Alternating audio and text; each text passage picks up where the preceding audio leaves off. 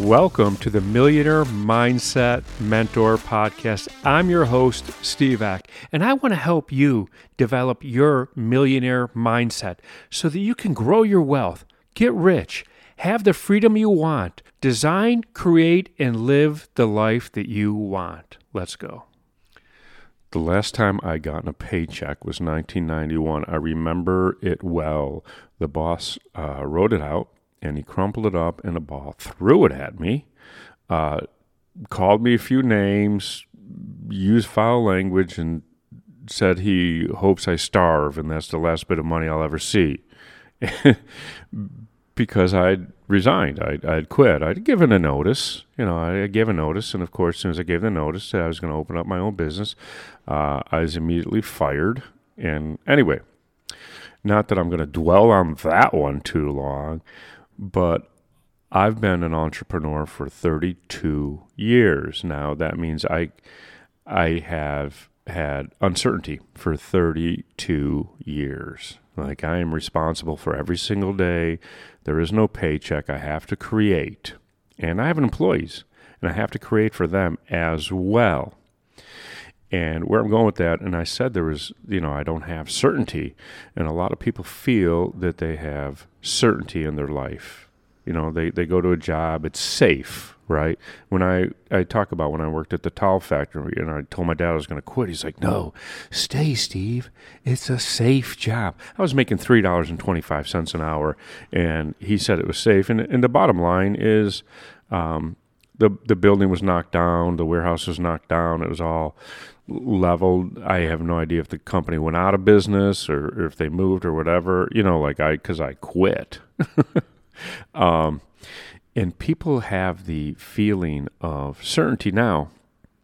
In life, there has to be a balance of certainty and uncertainty.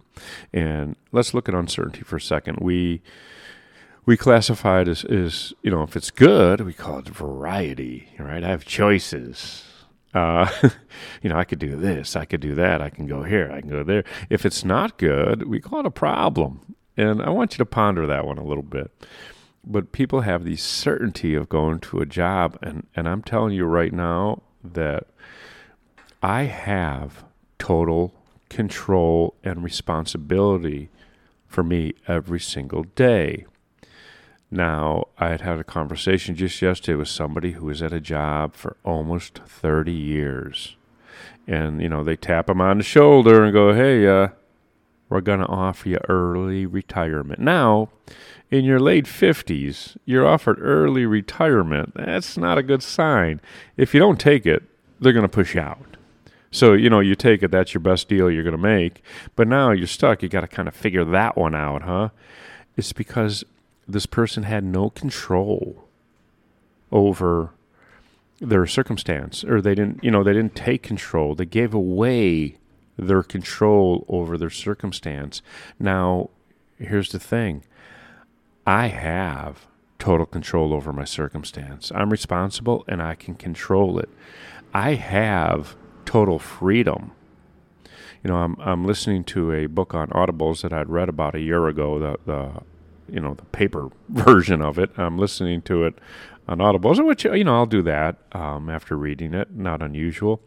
And it was about it's a true story. It's about somebody that he wrote it in prison.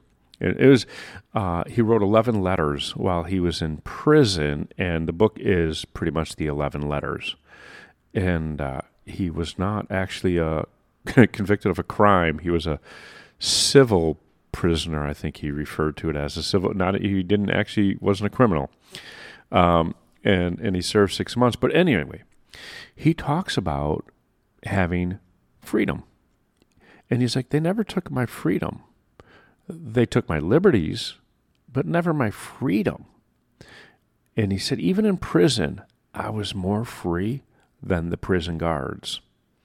And, the book is called The Inside Track. Read it if you get the opportunity. And, I'm not going to sit here and, word for word talk about it. But in Nelson Mandela's book, when he spent 27 years in prison, and a large chunk of that was on Robben Island, probably the most awful place. And he said the same thing. They couldn't take my freedom. Right. The circumstance was the circumstance. But when you realize that, you still are free, right? You don't have liberties, but when you can accept, there's a circumstance, they're not good, they're not bad.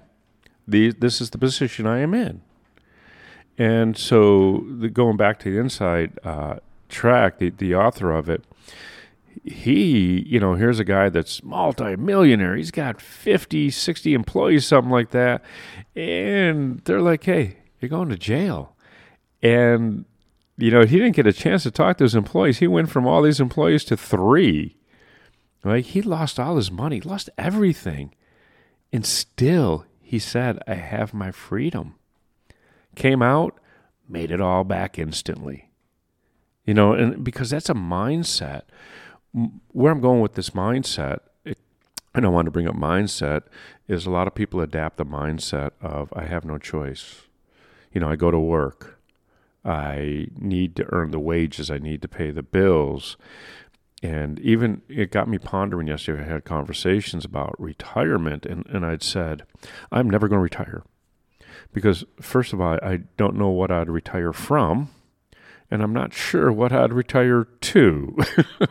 I love what I do. I couldn't imagine not loving what I do. And I'd said this, and I hope people don't take it the wrong way.